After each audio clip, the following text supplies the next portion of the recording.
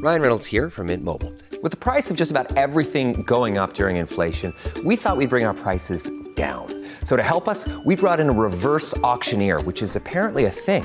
Mint Mobile Unlimited Premium Wireless. How to get 30, 30, bit to get 30, bit to get 20, 20, 20, bit to get 20, 20, bit to get 15, 15, 15, 15, just $15 a month? Sold! Give it a try at mintmobile.com/switch. $45 up front for 3 months plus taxes and fees. Promo rate for new customers for limited time. Unlimited more than 40 gigabytes per month. Slows full terms at mintmobile.com. When you need mealtime inspiration, it's worth shopping Kroger, where you'll find over 30,000 mouth-watering choices that excite your inner foodie. And no matter what tasty choice you make, you'll enjoy our everyday low prices, plus extra ways to save, like digital coupons worth over $600 each week. You can also save up to $1 off per gallon at the pump with fuel points. More savings and more inspiring flavors make shopping Kroger worth it every time. Kroger, fresh for everyone. Fuel restrictions apply. Welcome to the New Books Network. Hello, this is David Feingold, your host for the Future of Higher Education podcast and the president of Chatham University in Pittsburgh, Pennsylvania. I'm here today with Father Steve Katsouras, who is a Jesuit priest and the founder of Arrupe College at Loyola University Chicago, as well as the president and CEO of the Come to Believe Network. Steve is also the author of Come to Believe: How Jesuits Are Reinventing Education Again. Steve, it's great to have you on the podcast. David, so nice meeting you, and thank you for the invitation to be with you this morning. Would you mind starting by just sharing a little bit about your own upbringing? Where did you grow up? Where did you go to school? Sure. So my family has roots in New York, and my father is deceased. He Greek background. Like many Greek men of his generation, he was involved in the restaurant business, in diners. And 24/7, 364, we were closed on Christmas. Otherwise, we were always open. And he was very successful with a diner in Washington, D.C., where I grew up and went to high school and college. It was called Nick's Grill, and he was Nick. And it was a very diverse community, and this was in the 60s and 70s, and diverse was not really part of anyone's active vocabulary. But, white-collar professionals, neighborhood folks, grandparents, kids after school, young families, Greek people making spanakopita in the kitchen, black servers working the floor, and my father was kind of the presider of all of that. I think, first of all, I think the first sentence that I could sound out was, "It is our pleasure to serve you," because it was emblazoned on every coffee cup at Nick's Grill. And I think that service ethos of my father and his, sense of customer service, and really his sense of community, of people belonging somewhere and breaking bread together, was very, very influential for me as a young person and into my career. So that's a little bit of my origin story. Great. And where did you go to school in the D.C. area and then to college? Yeah, so I went to Catholic elementary and high schools. Very grateful for those experiences. And then I ended up at the University of Maryland in College Park, which was extraordinary because it was not a Catholic milieu, and I was ready for something different, something bigger. And back to my father, I majored in English. My father said, "Steve, you speak English. Why are you majoring in English?" I was the first one in my family to go to college, and those were very important years for me. A much bigger world. At that time, also, I was involved in service work. I was involved with an organization in Washington called the Community for Creative Nonviolence, and through that organization, I met people a few years older than I who were post-college working in an organization called the Jesuit Volunteer Corps, or JVC. And it was a year of service and living in community with other people and working with marginalized folks around the country. So I applied, and that got me back to New York and to Covenant House in Times Square. So again, one more note about my father. I said, I'm doing JVC. Before I could explain that JVC stood for Jesuit Volunteer Corps, he said, JVC? He said, you're an English major. You know nothing about recording materials. I mean, you don't even know JVC. What is this? So nothing about stereos. Anyway, and that's really how my affiliation with the Jesuits began. Right. And so was it that year of service, did that convince you that you had a calling to become a priest and led you into the priesthood? Or? Not really. I have to say that I was a little bit of a slow learner. One of the things that struck me during that year was a talk that I attended given by a fellow who turned to be a great friend, Father Dean Brackley. Dean was a Jesuit, was a community organizer in the Bronx. He eventually worked for many, many years after the Jesuits were assassinated in El Salvador in 1989. He went to San Salvador, to our university there, to replace them. So Dean, at this presentation he gave in Philadelphia, and I attended, he talked about Jesuit or Ignatian spirituality. Ignatian after St. Ignatius Loyola, the founder of the Jesuits. And it was really grounded in basic Jesuit principles, finding God in all things, in the here and the now, in people around us, in our life situations, and particularly in people on the margins. And I remember thinking, this really speaks to me. After my year of JVC, I worked at a Jesuit school on the Lower East Side of Manhattan called Nativity. And Nativity was a school designed for middle schoolers in District 1, which was really underserving students of color, mostly Puerto Rican, and then was Dominican, and then was Mexican. And those were very formative years for me. I found my passion for education, loved being a classroom teacher, loved really entering the lives of these people and living on the Lower East Side, and met more and more Jesuits. So, between my growing participation, if you will, in Ignatian spirituality, growing interior life, and feeling like God was inviting me to at least explore this, I thought I should get this out of my system. So let me apply to the Jesuits. I'll try it, and then I'll be done with it, and I can get on with my life. Well, I entered the Jesuits in August of 1987, and 34 years later, here I am. Still getting it out of your system. Trying.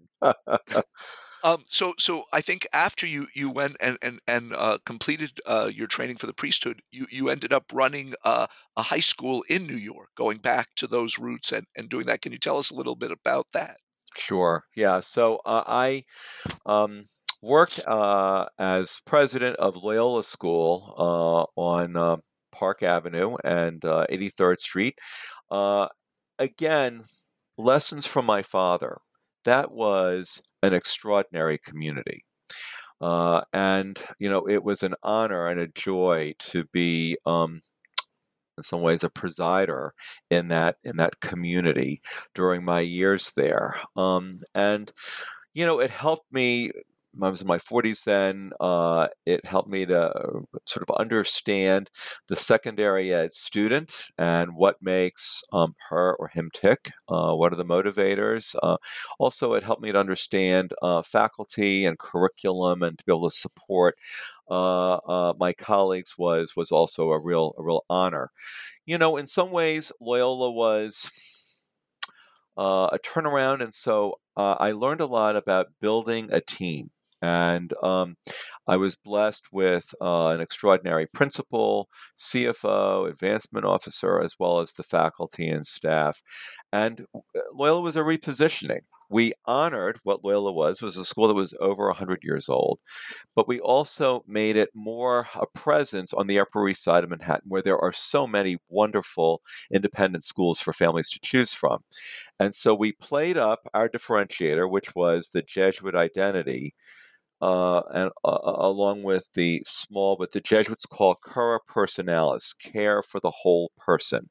And the school really began to thrive. We survived 2008, and when I moved on into higher ed in 2011, I was just so grateful for that experience, and that's a community that's still very important to me.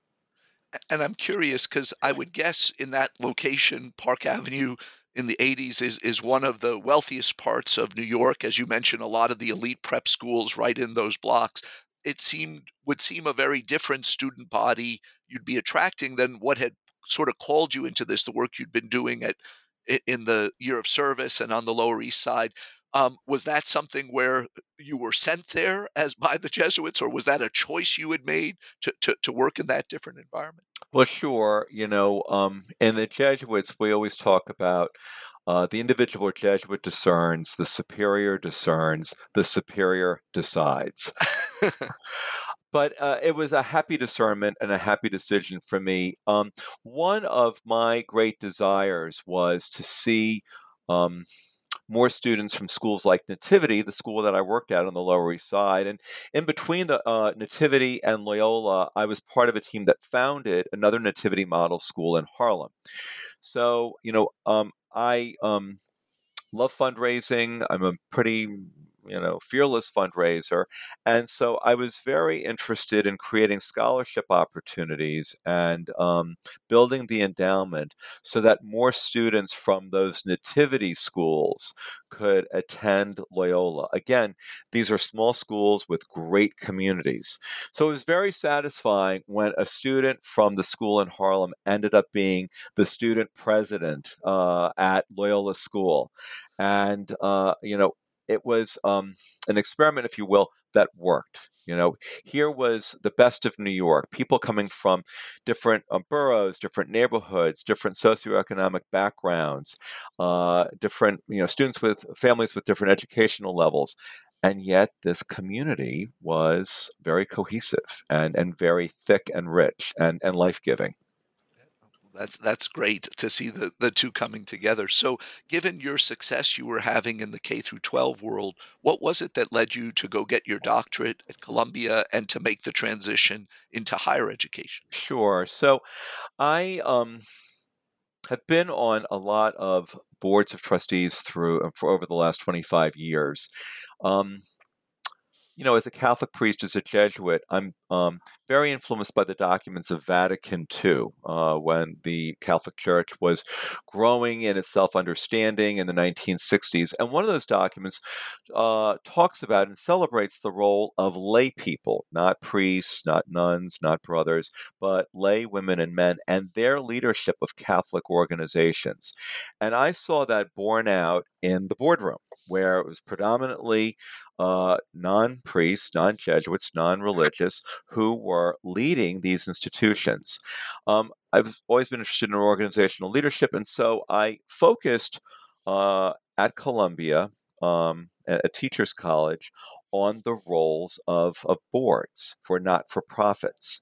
And my dissertation was the characteristics of high-performing boards of trustees. And so, high performing boards, they do exist, and I was very influenced by the research of Dick Chait at Harvard and his colleagues, Barbara Taylor and Tom Holland. So I adapted their work for boards, for 34 boards that I studied, and came up with, all right, high performing boards, correlation to high performing schools. And we also identified what would be the key performance indicators for successful secondary schools. And that work continues to be a part of who I am. I'm on 5 boards right now. And, obviously with the vow of poverty, I'm not a major donor on any of these boards. But if I can support the president, the board chair, and in terms of good governance and best practices, then that's my contribution to those boards. Yeah. Great. And so after you completed that, you joined one of the leading Jesuit institutions of higher ed, the University of San Francisco, and you had some success there. Can you tell us in that journey, when did the idea of creating a Rupe College come from, and did you look at other models, or how did that come about? Sure. Yeah, USF, those were wonderful years and a great intro to higher ed for me. I was the director of the Institute for Catholic Educational Leadership, and so I had just the pleasure to create curriculum, to collaborate with other faculty members, to teach courses, but also having been a successful leader in a Catholic educational institution, I felt like I was influencing the next generation of women and men who were interested in that as a career path, that as a calling. Um, I created summer institutes in the training of boards. So I brought my dissertation research, and that was a real differentiator for USF in terms of having that program. I loved the Bay Area. The future was being invented there and still is in so many ways.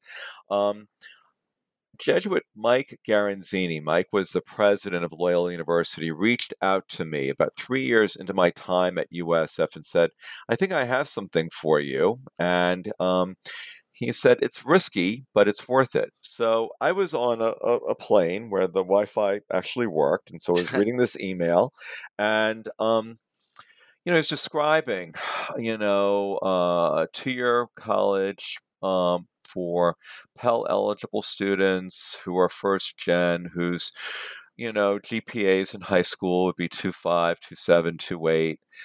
And I thought, oh God, what am I doing? This sounds like, and it's a startup. And I'd already done the startup in Harlem when I was a younger man. I thought, I'm in my 50s now.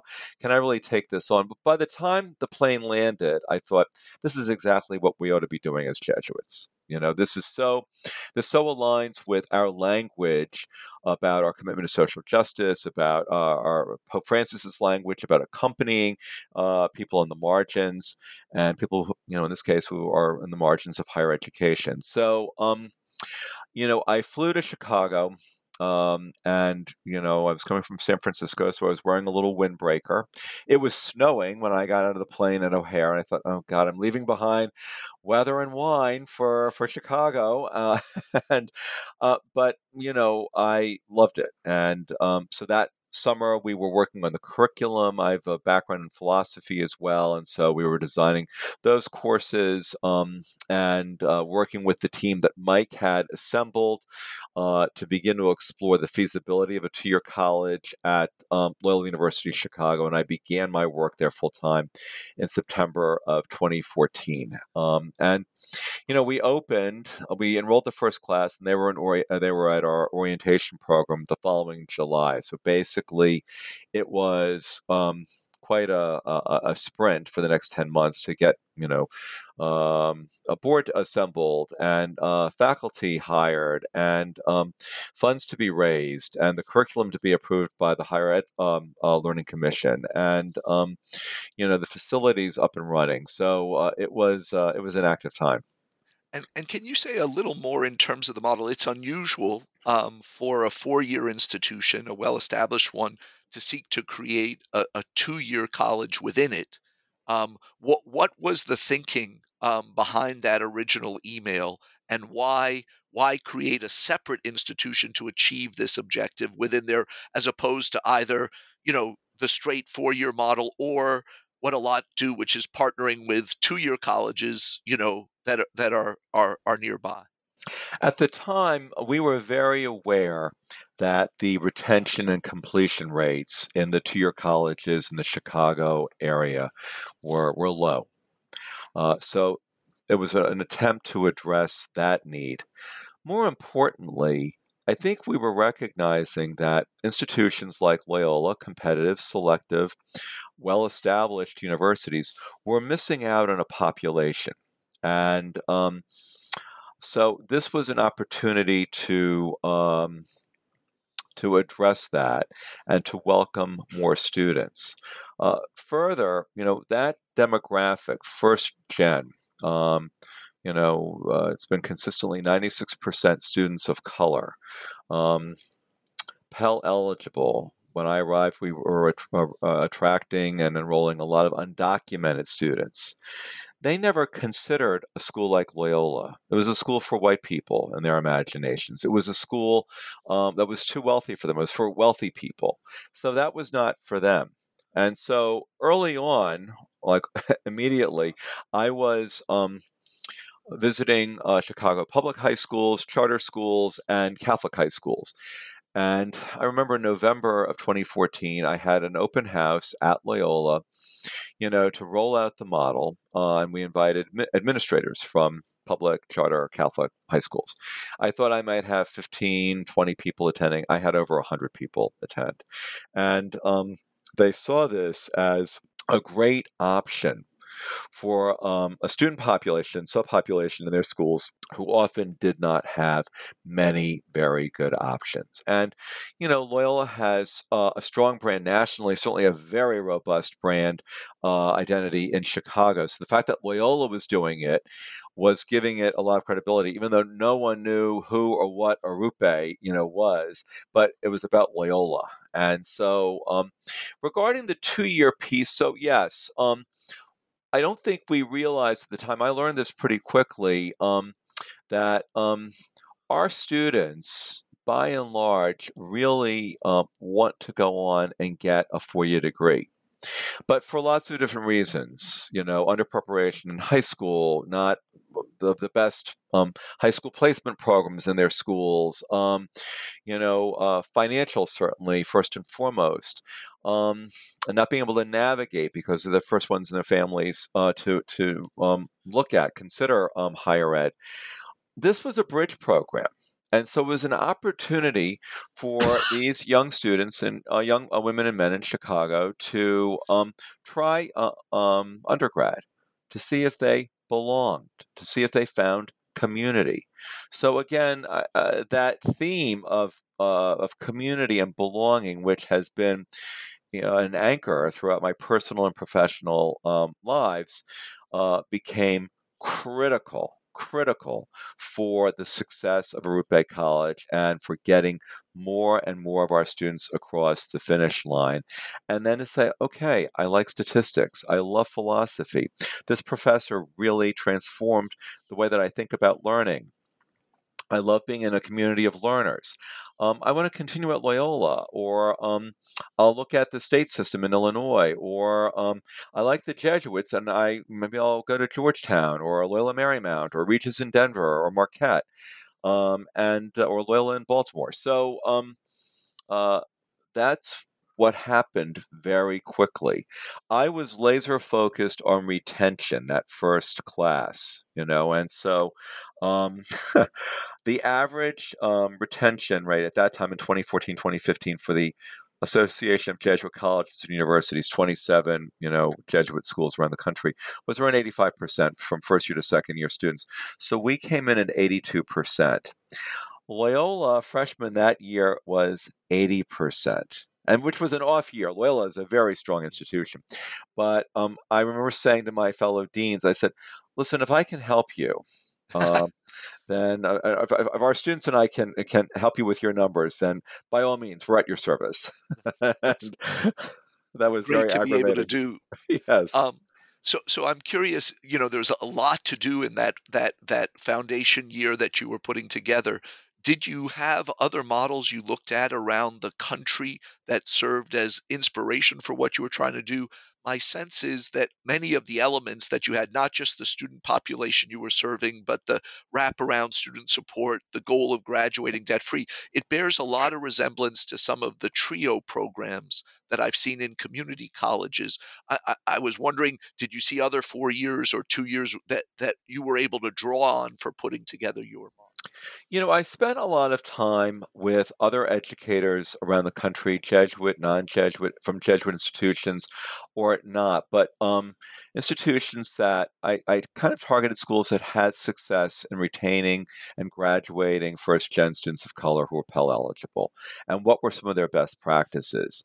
And I recognized very quickly that even though the financial model of Arrupe allowed students to attend the college for, very little, if anything, but we needed other support services. We needed to address mental health. We needed to address food insecurity. We needed to address technology concerns. We needed to help students transition from the 2-year college to a 4-year. We needed to create job opportunities for students. And so, I was able to draw from various areas of the larger university, from career services, from advancement, from the wellness center, to put together a team. In some cases, we relied on the services of the larger university. In others, we created kind of our own system. The mental health piece and also the academic support piece, what we found early on with those students was if we were to say, oh, go to the writing center at the university or go to the, math lab, these were students who were not certain that they belonged. And to be directed to the writing center, for example, for them was confirmation that, yes, you don't belong. Whereas another student with another kind of background would say, oh, where's my coach? Oh, I love academic coaches. I have one in high school. Sign me up. For these students, things were very tentative. So it was really my colleagues. I'm so blessed with the team at Arrupe. We put together the original, and they're still there, the 6 faculty members who began with us. They said, I think it's more about peer tutoring. And so we created the writing fellows and the math fellows. All of a sudden, the stigma disappeared because, oh, I went to high school with her. Oh, I ride the L with him. Oh, we had lunch together today. So it became much more accessible and not a stigmatizing activity. So in answer to your question, it was a lot of looking at and talking with other folks who worked with this population. Quite frankly, I have to say, drawing from that nativity model as well. Obviously, very different population, middle schoolers, but some of those support systems that worked so well there, we adapted for post-secondary ed folks, but it worked. And then, again, not to be one-note Johnny, but the focus on community, building community, and really stressing. We were influenced very much by research by David Yeager at UT Austin. I had him work with our faculty about creating a culture of a belonging growth mindset. Also, the research of Jackie Gerstein on the asset versus the deficit narratives. So, for example, early on, I was the designer of the interview protocol. All applicants for Arrupe were interviewed for admission. And so, my design was to ask the applicant, tell us about an obstacle that you experienced. What was it? What did you do about it? Did someone help you? Did you ask someone for help? What did you learn from it? If your younger sibling was going through it, how would you advise? And so where I was looking for, grit and persistence and self-advocacy, all of those things. Great. The presumption, though, of course, was that you have an obstacle. You're from the south side of the west side of Chicago. You must have an obstacle. You're first gen, you're Pell eligible, you're undocumented, you're a person of color. What's your obstacle? That's the deficit narrative. So instead, we flipped that to, we couldn't do this in the first year, but shortly thereafter, we would say, look, Arrupe is an extraordinary community. And you're seeing that in the students who are, you've talked with or who are on the student panel or giving you tours. We, just looking at your application, we believe that you have gifts and talents that could make an already strong community even stronger. So tell us about what's something that you're good at or something that you perceive that, as a gift or talent that could help, build community or contribute to our community. That flips it. It's the asset narrative. So these theorists as well as practitioners were very important. James Heckman, Camille Farrington, local at the University of Chicago, their research also was very important, as was Paul Tuff's writings and how children succeed. So, yep. That's great. Can you say a little more about that founding team? You mentioned the 6 faculty who are still there. Were they people who were already on the faculty at Loyola? Were they folks that you went out and hired for this specific purpose? The 6 faculty members were, some of them had some affiliation with Loyola. They had been adjuncting there. They had PhDs from Loyola. But no, the model is it's a separate faculty. And so, the first person I hired was teaching here in New York at LaGuardia Community College. So she had that two-year college experience. Another one also had been teaching at another community college. Some had service experiences like I did with the Jesuit Volunteer Corps or other similar volunteer experiences. All of them were on fire about the passion, about the mission. To hear about the opportunity to work with this demographic was so appealing. And that was true in subsequent years, as we grew. The first class was 159 students, and then the next class was 187. And so we were up to 350 students pre-COVID, which was around the time that I was moving on to start the national network. We had no problem finding very committed, talented folks with terminal degrees. 50% of the faculty are people of color. And part of our innovation was that the faculty served as advisors. And so, I think that academic advising work is so heroic and often so challenging because an advisor, particularly in two-year colleges here in New York and in Chicago, they have hundreds of advisees. And just trying to keep track of their advisees is like mission impossible. At Arrupe, we designed it so, you're a faculty member, you have 20 to 25 advisees, and you follow the student from orientation until exmission, until they go on to their 4-year or onto the workforce or whatever is next for them. Those relationships are very robust, very meaningful, and advisors, and I, for that matter, are still in touch with a lot of our graduates. So, and I think that advising dimension also was a really appealing characteristic of what the job would entail for applicants. Just to understand the model in a little more detail, so is it a separately accredited college within the university, or is it come under Loyola's accreditation? It's under Loyola University's accreditation. This was the first time that Loyola was offering a 2-year degree. And so the Higher Ed Commission visited us in January of 2015. It was a little harem-scarum because we were already getting applicants for the program, and they were applying to Loyola. And so it was a bit of a nail-biter, and so we had a visiting team of 3. Now, what we had going for us was Loyola University's very strong reputation. So there was that. That's huge.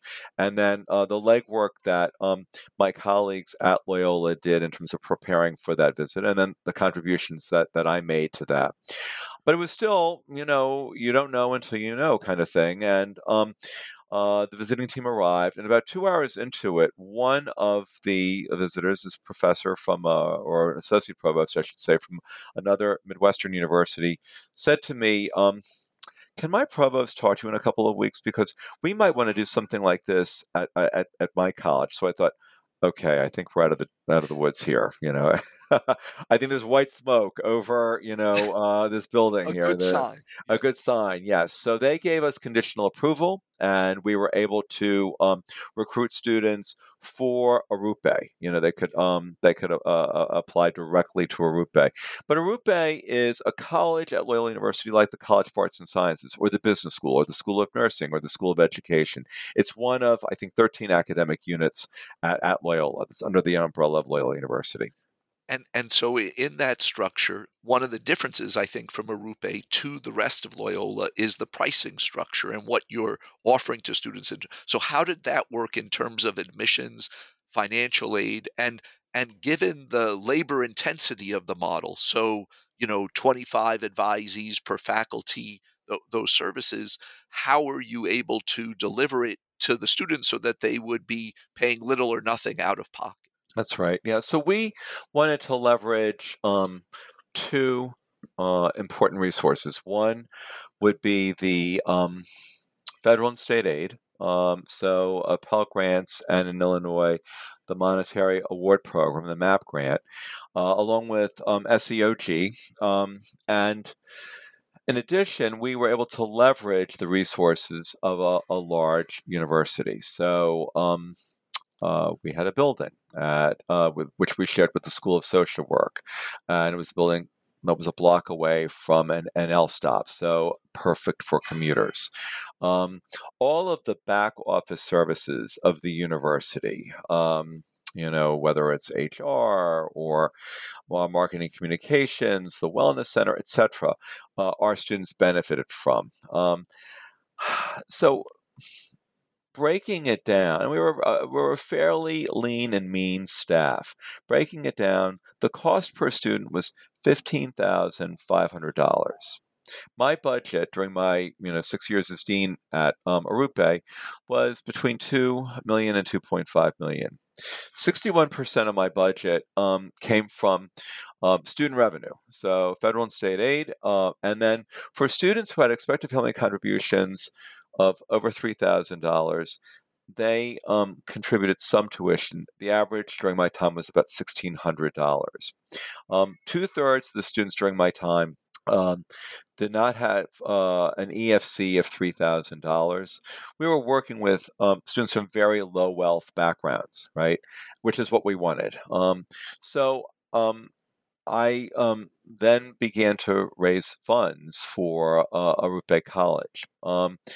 Our first gift was from the McCormick Foundation and for seed funding. McCormick has continued to be a very generous and consistent supporter of Arrupe. Other foundations became very interested in this model and the population we wanted to work with. And then Chicago was very interested in this model. There were a lot of concerns about completion rates at the city colleges in Chicago. A lot of folks loved the Jesuits and think of Jesuits as innovators. And so they saw this as another innovative educational program that the Jesuits were leading. And so there was that. There were still others who were saying, wow, you're figuring out how to do this at a much reduced rate, and you're making a liberal arts education to a population that normally doesn't benefit from that. So lots of curiosity. I basically had to raise $2 million a year. This is not so much about me as a master fundraiser, but it wasn't that difficult because there was so much support from the foundation world and from individuals in Chicago. I was really proud of this. Over 50% of our donors who gave to Arrupe had not given to Loyola before, so we weren't cannibalizing the Loyola donor base. Anyway, that was our financial model, and the goal for Arrupe College was for students to graduate with little to no debt. 74% of our students report having zero debt when they complete their years at Arrupe. The other 26% report having the average amount of debt is under $1,400. So this is for 61 credits, all of which articulate when they go into four-year institutions. And as a college within Loyola, did the students, if they met a certain standard, so not just to complete the Arrupe degree, but did they know that they would have admission into Loyola itself, or was that not a part of the model? It was part of the model. There was so much interest in from Loyola Chicago, from me, from our students to continue at Loyola. The cost of a Loyola degree is not $15,000 a year. And so we also focused our advancement efforts on raising funds for our students to continue at Loyola, those that wish to. And so, I'm happy to report now that there are over 80 graduates of Arrupe College in junior and senior years at Loyola.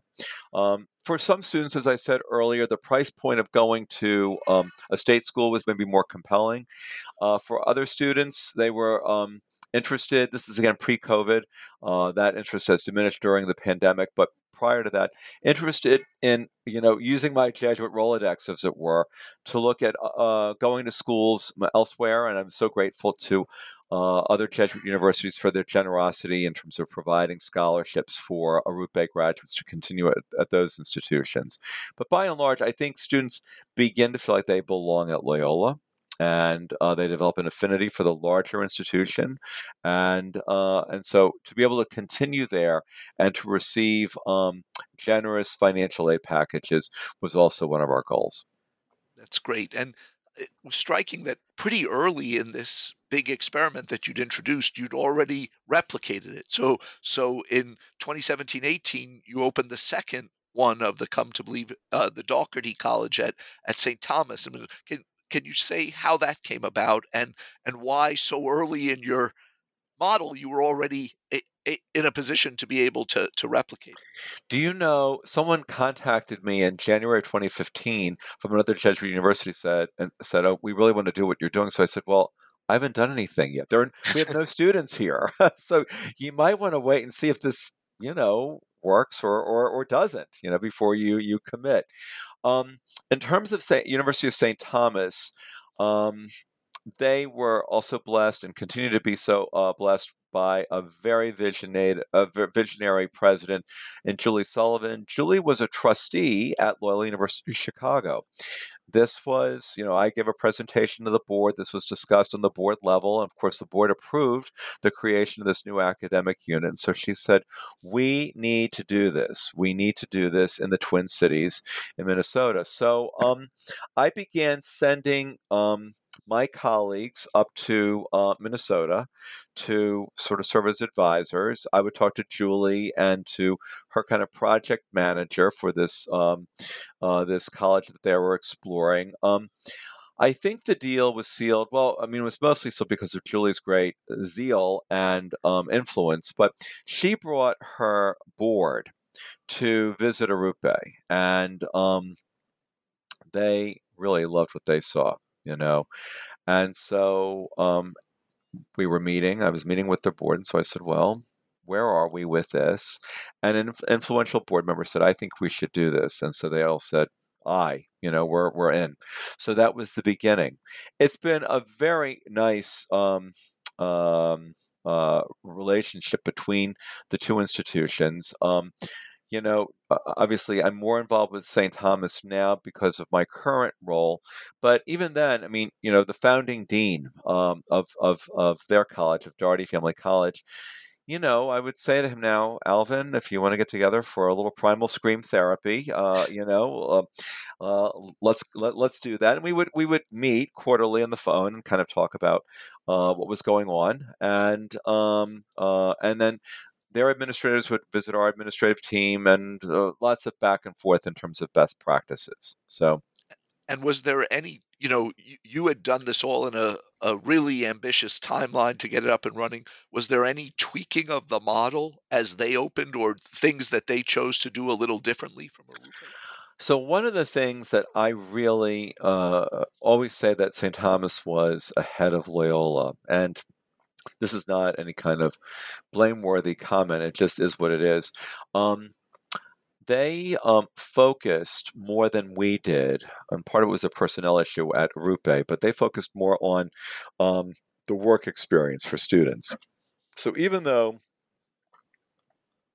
Dougherty Family College and Arrupe are, very low cost tuition-wise for students, these are students that need to be working. They and their families need their income.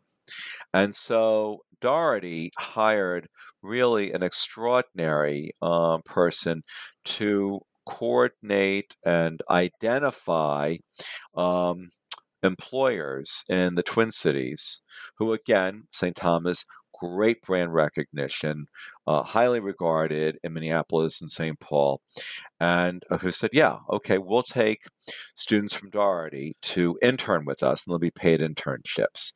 That has been so important. And, I just talked to the career services or the employee relations person at Arrupe, and Arrupe has made great strides, in the last couple of years under her leadership, particularly.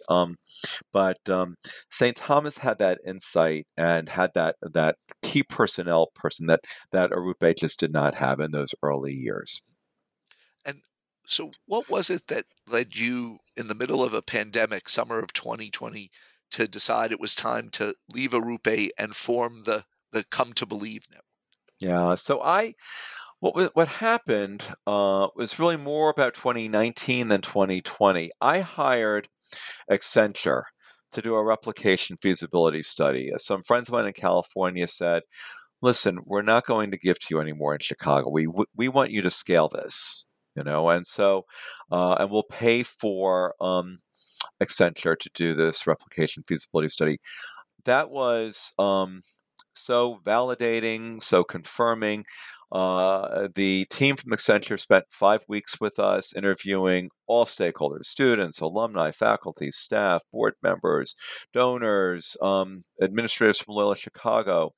And they came out with a very rich report.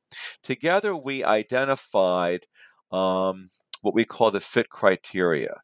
What has to be in place in order for what we call a host university to launch and sustain a successful two-year college based on what we did in Chicago, based on what's going on in the Twin Cities of Minnesota. And so, looking at that work and, having our model validated kind of liberated me to think, all right, maybe I can, because there was this groundswell of people. I mean, I was constantly being asked to give presentations at universities around the country that were interested in the model. And so I thought, all right, maybe now is the time. I loved what I was doing, but I also think that sometimes it's good for institutions, for the founder not to be around forever, So I announced in November of 2019 that I was going on this 501c3 for the Come to Believe network and foundation, and I would be leaving the following summer. So then, obviously, March of 2020 dawns. I'll never forget that week, like all of us around the world. For me, I remember writing to the faculty on Sunday night. Oh, gosh, before the 13th of March. That was the first day when we were totally online. But the previous weekend saying, part of what the wraparound support services provided at Arrupe and at Doherty, everyone gets a laptop. So I said, I don't know how much longer we're going to be in person. So I said, find out who needs hotspots, because I know a lot of our students do their academic work that requires technology here in our building because we have Wi-Fi that's reliable. So I said, so find out and I'll start getting hotspots. And so they did. And in the meantime, things were developing during the course of the week. I must say, this is very poignant to me. On that Thursday when we announced that this was it, students were saying to me, "Now, will we ever see you again?" Because they knew that I was leaving that summer. And Arrupe's model is year-round. So they're fall semester, spring semester, and then 2 classes in the summer. So I said, "Oh, I'll see you soon. We'll definitely be together during the summer, and we'll, celebrate then, and blah, blah. Be healthy, take care, blah, blah." Well, they were very prescient, And the next day we were able to go online. So I thought, all right, now what? And so some of my colleagues were saying, "Can you stay?" But a search had already begun. A really extraordinary candidate who I knew had been identified, and so and he was hired. I'm going to say late March, early April. So there was continuity, there, and so that liberated me to say, okay, I can go on with this plan. And so I moved back to New York in August of 2020. Yeah. And in terms of coming out of that Accenture report, you set a really ambitious target for the network to add 10 institutions over 5 years, each serving 160 students per year. How did you come up with those numbers as being viable, and how big a team do you have to do this? Because that seems like a pretty ambitious playbook to execute on with the maintaining the results you've had with the first two. Sure, it is ambitious. I guess I base that number on the desire that I have and that so many other supporters of ours, friends of mine, people I've met during the last several years, the desire we have to do something that's impactful. I think that that desire was fed by the civil unrest and discourse after George Floyd, that higher ed has really a responsibility and obligation to work with, serve, accompany, and learn from the students that we were working with and teaching and learning from at Arrupe and at Doherty Family College. And also, quite frankly, because through the years I had been approached by so many universities, mostly Jesuit and Catholic, because that's kind of who I am and that's my Rolodex, but also other non-sectarian institutions who had heard about Arrupe, who recognized that they had commuter populations that would benefit from our work and our model, and that they thought that they could replicate on their campuses.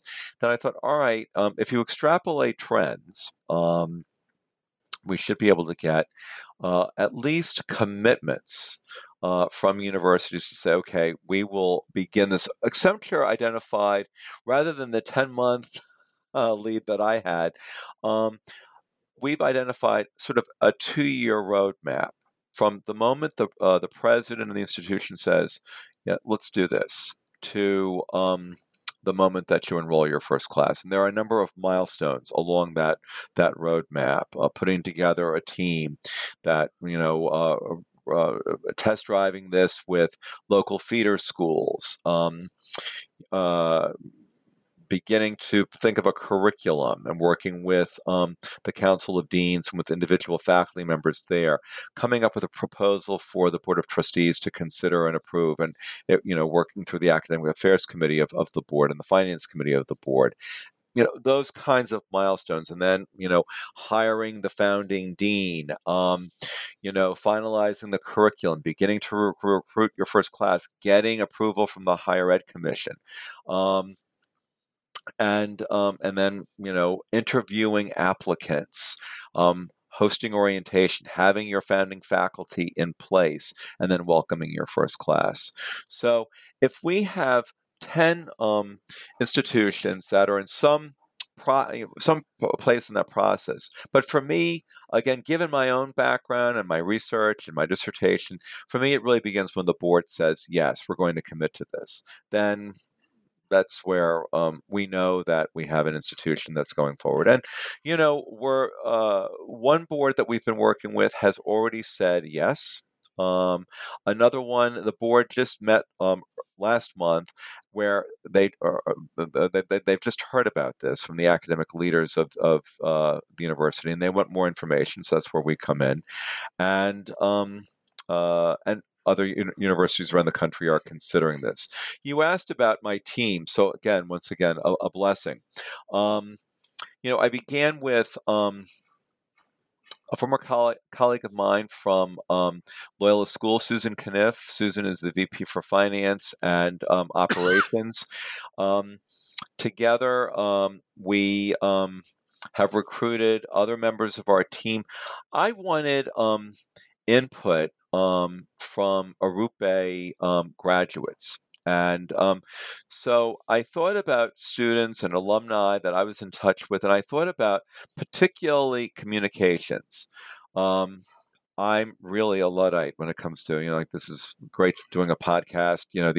These students are so impressed that I even know what a podcast is. So joining our team were 2 Arrupe grads with degrees in communications from Loyola Chicago.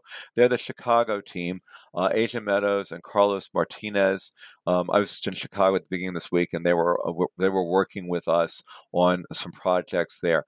They add so much value in terms of making sure that we are talking to communities where these universities are, like making sure this is a community-based organization and operation.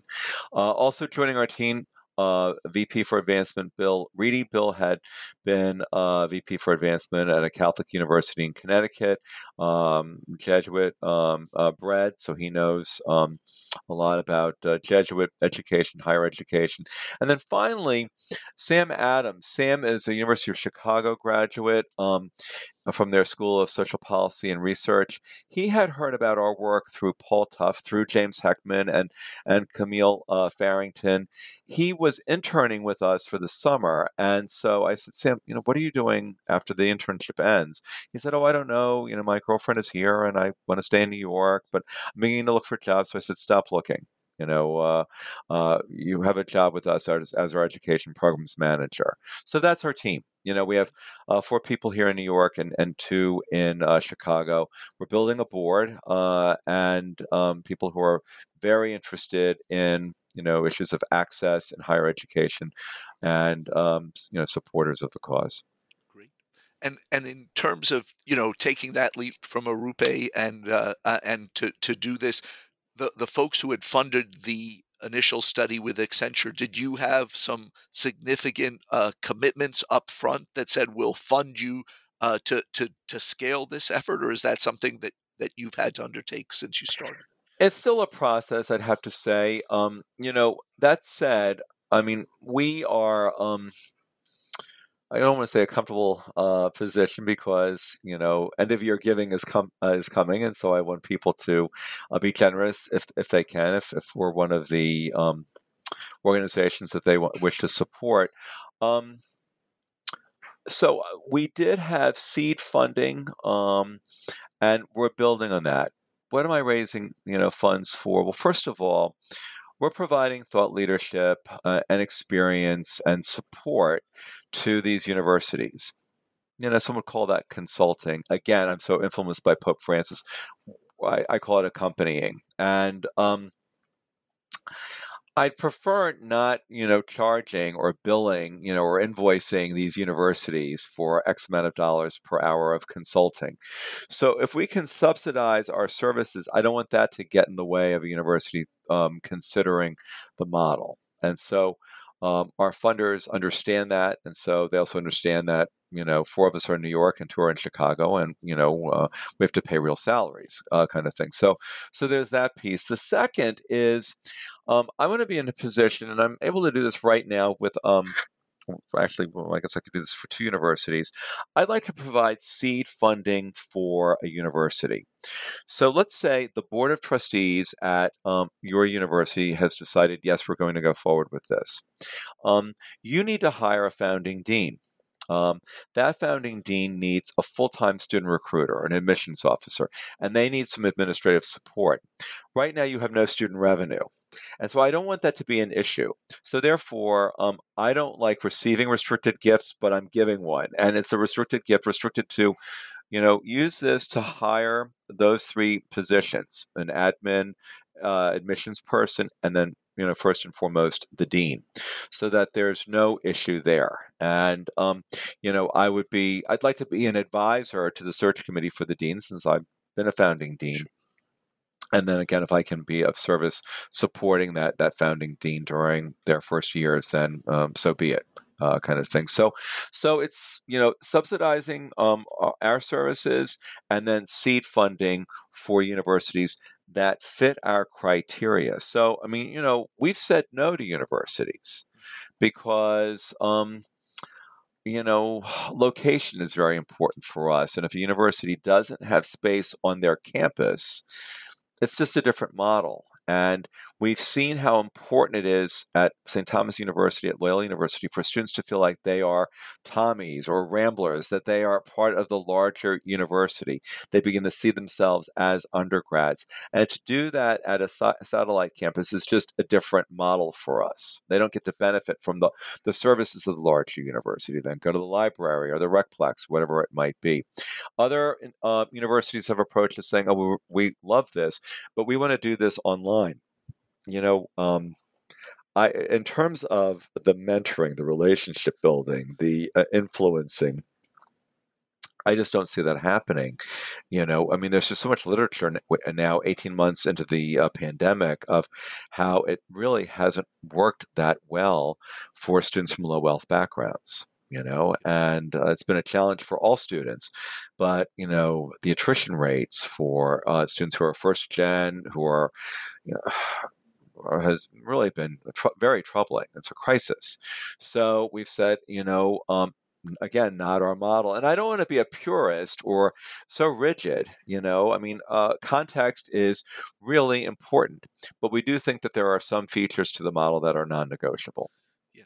And our sense is one of the learnings from this pandemic is that some online, because all these students are also working, can be really valuable to balance things, but not exclusively, right? Because That's then right. you're not building that sense of community.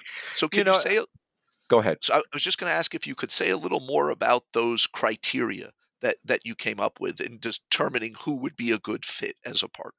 Sure. So, first of all, you need a Julie Sullivan or a Mike Garanzini, an institutional leader, a president who makes this their priority. This is going to be something that, by God, we will be doing at this institution.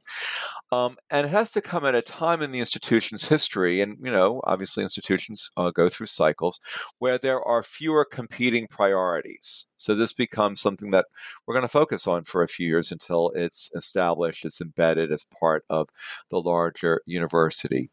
When you look at universities that have that are financially stable. We kind of set the bar at about $200 million for the endowment that have had fairly steady enrollment numbers.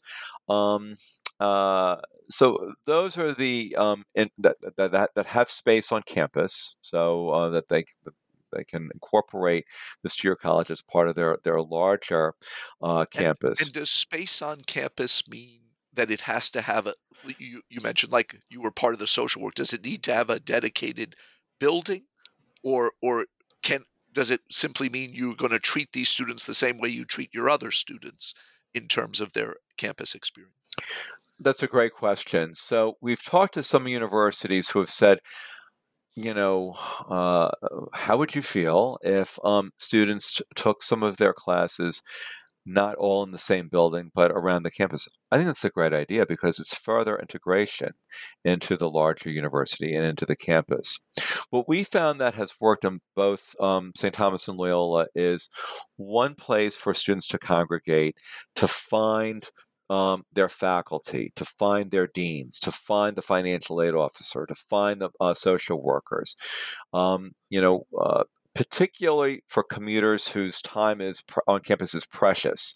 So if there's one-stop shopping for those services for those key people, we see that as a benefit.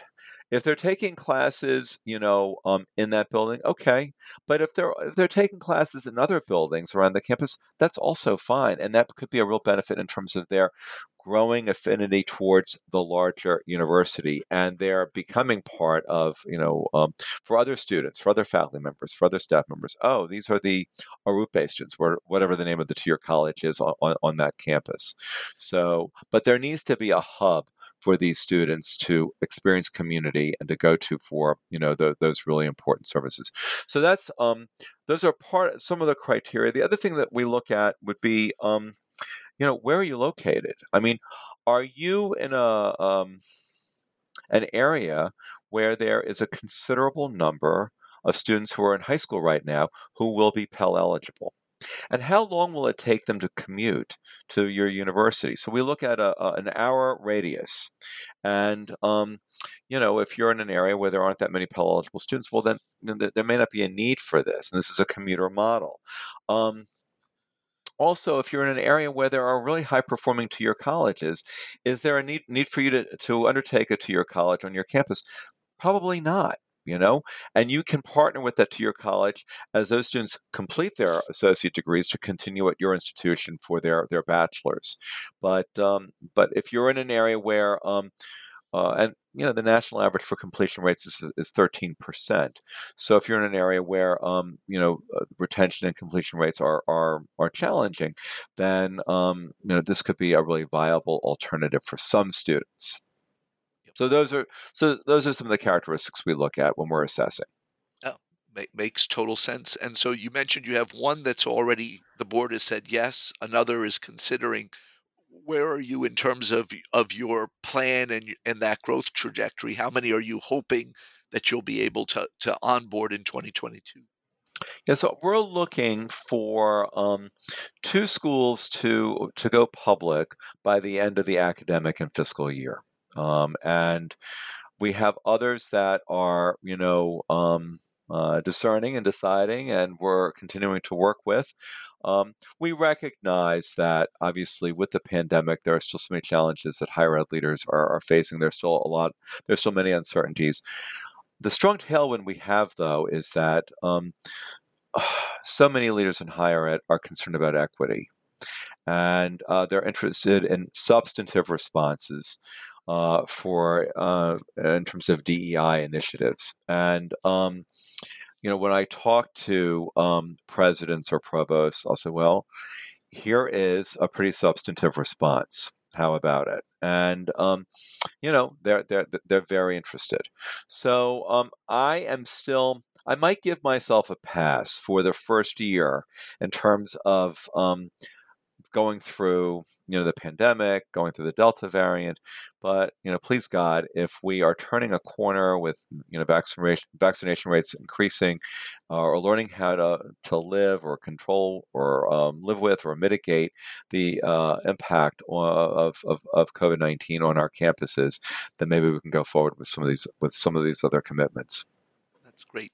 Can you tell us a little about your book, Come to Believe: How Jesuits Are Reinventing Education Again? How, in the midst of forming Arupe and now the network, did you find the time to write it? And what is the again part refer to? So what was the earlier reinvention?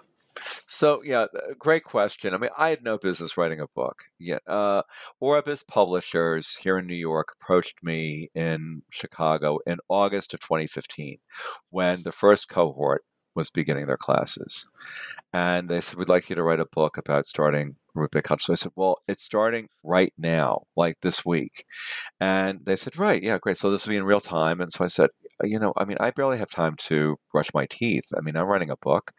And a number of people said to me, "You need to do this." And so I thought, "Oh God, well, I mean, I've written more elegant emails than much of that book." But I thought it was important to capture the experiences of my colleagues who I can't say enough about them, and about this first cohort, and what we learned from those students during that year, how they really pioneered the model with us. So to have a record of that was really important.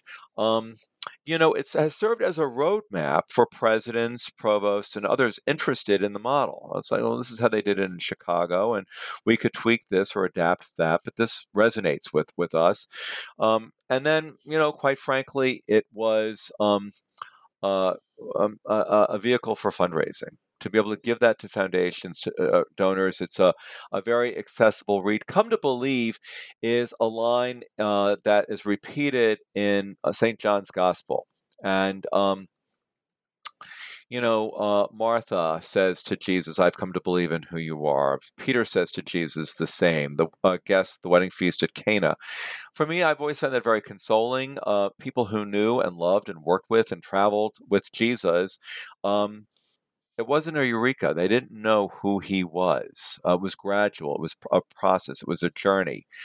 I saw for our students that also, higher ed wasn't a eureka moment or a given. It was a process. It was a journey. And they came to believe, like, wow, I'm really good at this. I'm really contributing to this. I really like this. I enjoy this. I want to grow in this. So they came to believe in their own power as students, as intellectuals, as players on a campus. And then finally, higher ed, I think, is coming to believe in different kinds of models, and including different kinds of students, students who are non-traditional, students from different backgrounds. And it's a journey for higher ed institutions as well. So that's the title. What's the again part? Yeah, so that's a little bit of Jesuit hubris, but it's also quite frankly, it goes back to the Lower East Side. So that nativity school that I worked at had been started in 1970, and it was a different way of doing middle school for a population that was really underserved. Nativity spawned there are over 50 nativity model schools around the country. And some of them are Jesuit, some of them are Catholic, some of them are not. But working with that same population, making them ready for success in high school. That was in the 70s. In the 90s, Jesuits and lay women and laymen collaborated for Cristo Rey Jesuit High School in Pilsen, an underserved neighborhood in Chicago. And this was identifying a population of students who could never afford to go to a Catholic high school, would never dream of it. A Jesuit high school, no way. And the founders came up with this ingenious model of students working one day a week in corporate environments or not-for-profit environments, and that would offset the tuition costs for them to attend this school. So the first one opened in 1996. I'm a trustee there, and there are now 37, 38 Cristo Rey schools around the country. So you can see where this progression is going. Elementary ed, secondary ed, higher ed. And so this is the latest iteration for the Jesuits to look at a model and say, all right, how can we be more inclusive? How can we tweak it? How can we make a model more accessible? Great.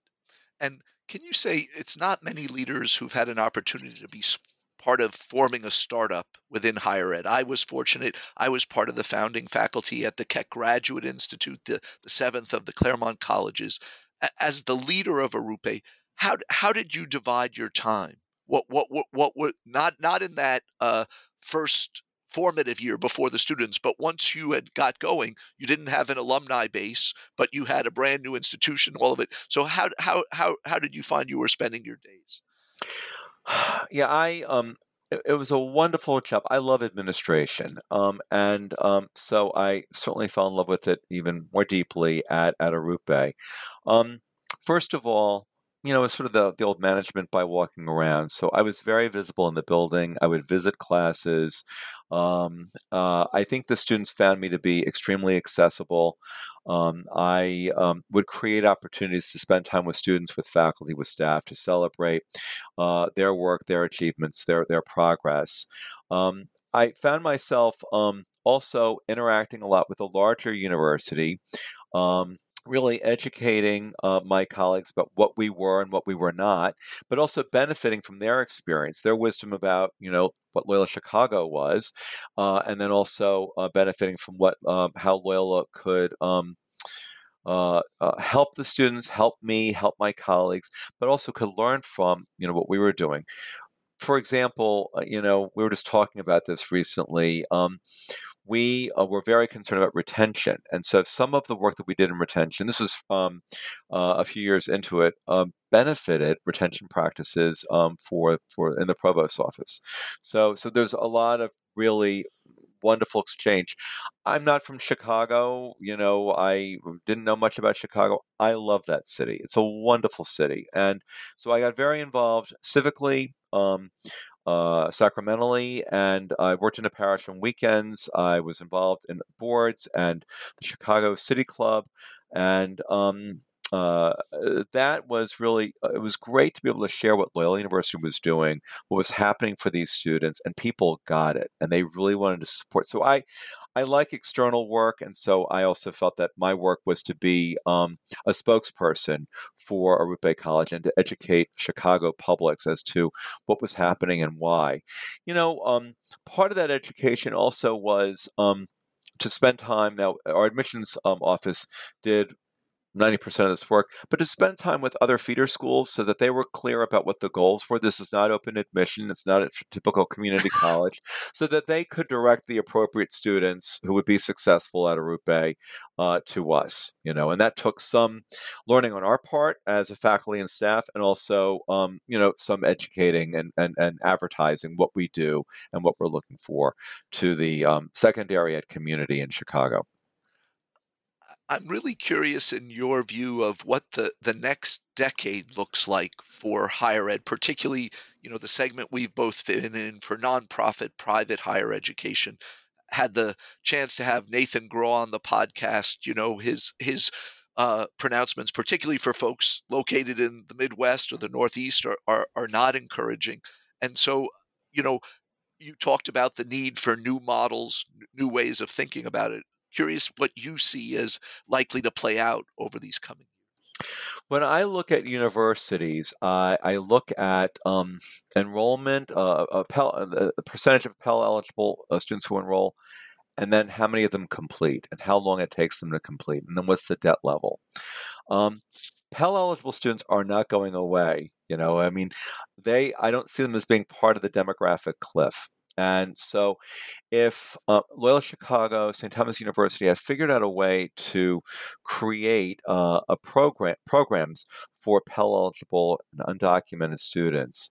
And so this can be another new student population or an increase of a population on campuses. There's so much support for these initiatives. There's so much people who want to, whether they're from the business community, who are looking for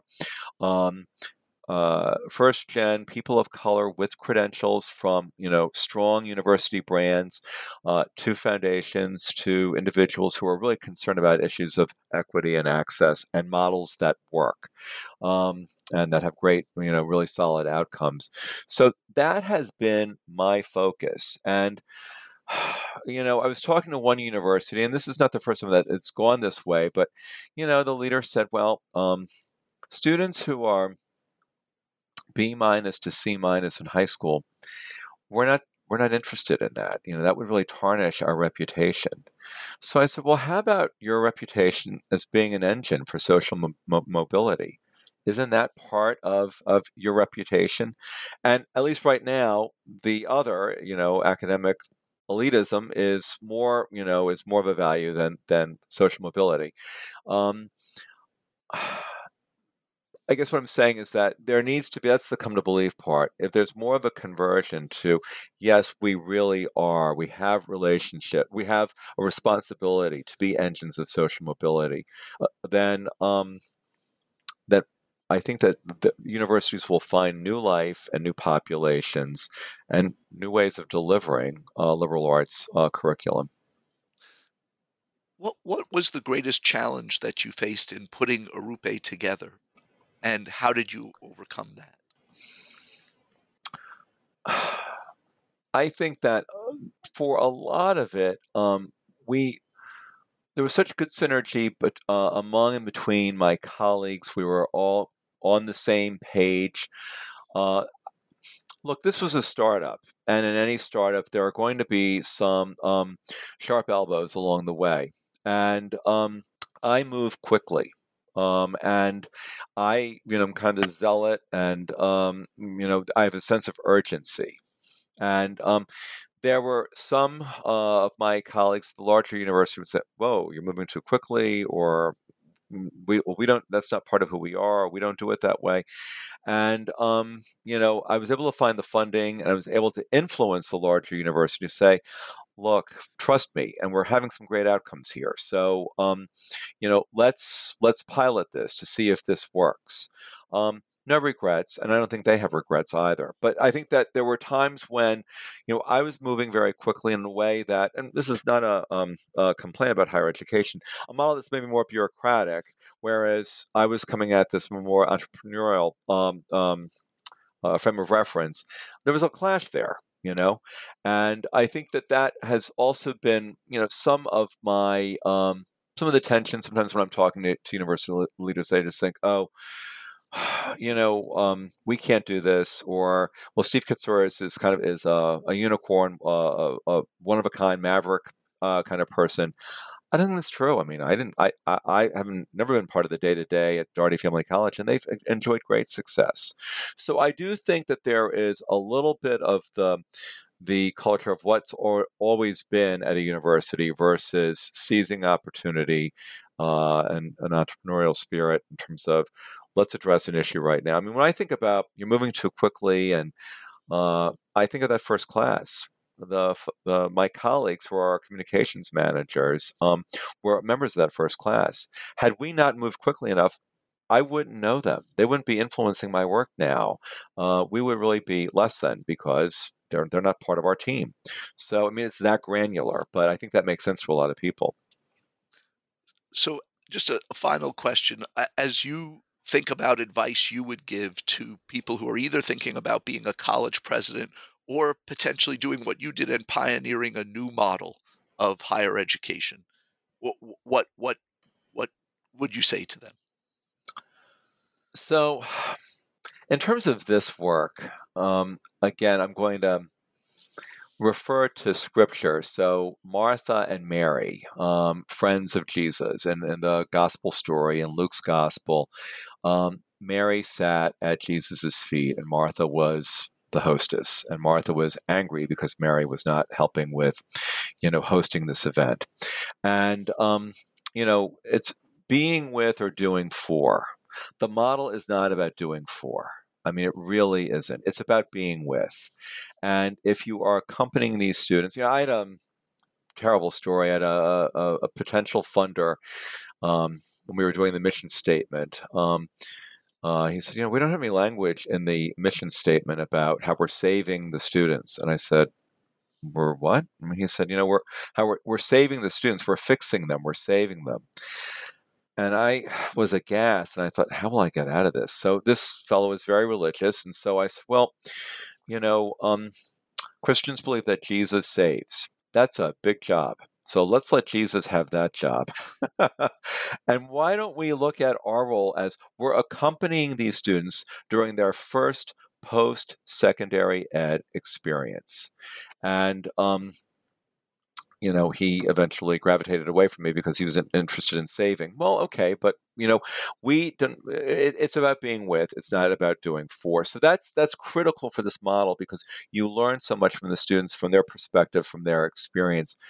And as far as college presidents go, whether it's this or other models, look, people are looking at higher ed leadership. And whether their commitment to DEI is performative or substantive. And a year and change after George Floyd, there are some skeptics saying, well, your statements in the summer of 2020 were stirring and inspiring, and you expressed solidarity. Now what? And so for me, I'm always, well, what's the substantive? What's the, what can we really hang our hats on in terms of something that's transformative for students, but that's also transformative for your campus? Great. Well, and I think, Steve, I want to thank you for being with us during this time. It's been great to get to know you. And I love from the early part of the interview, I love the idea that one of the models of successful higher ed is the Greek restaurant, right? As a place of building community. So thank you so much for sharing your wisdom. It's been great to have a chance to get to know you. As my father would say, it is our pleasure to serve you. Listen, David, great talking with you. Thanks so much again for inviting me to this conversation.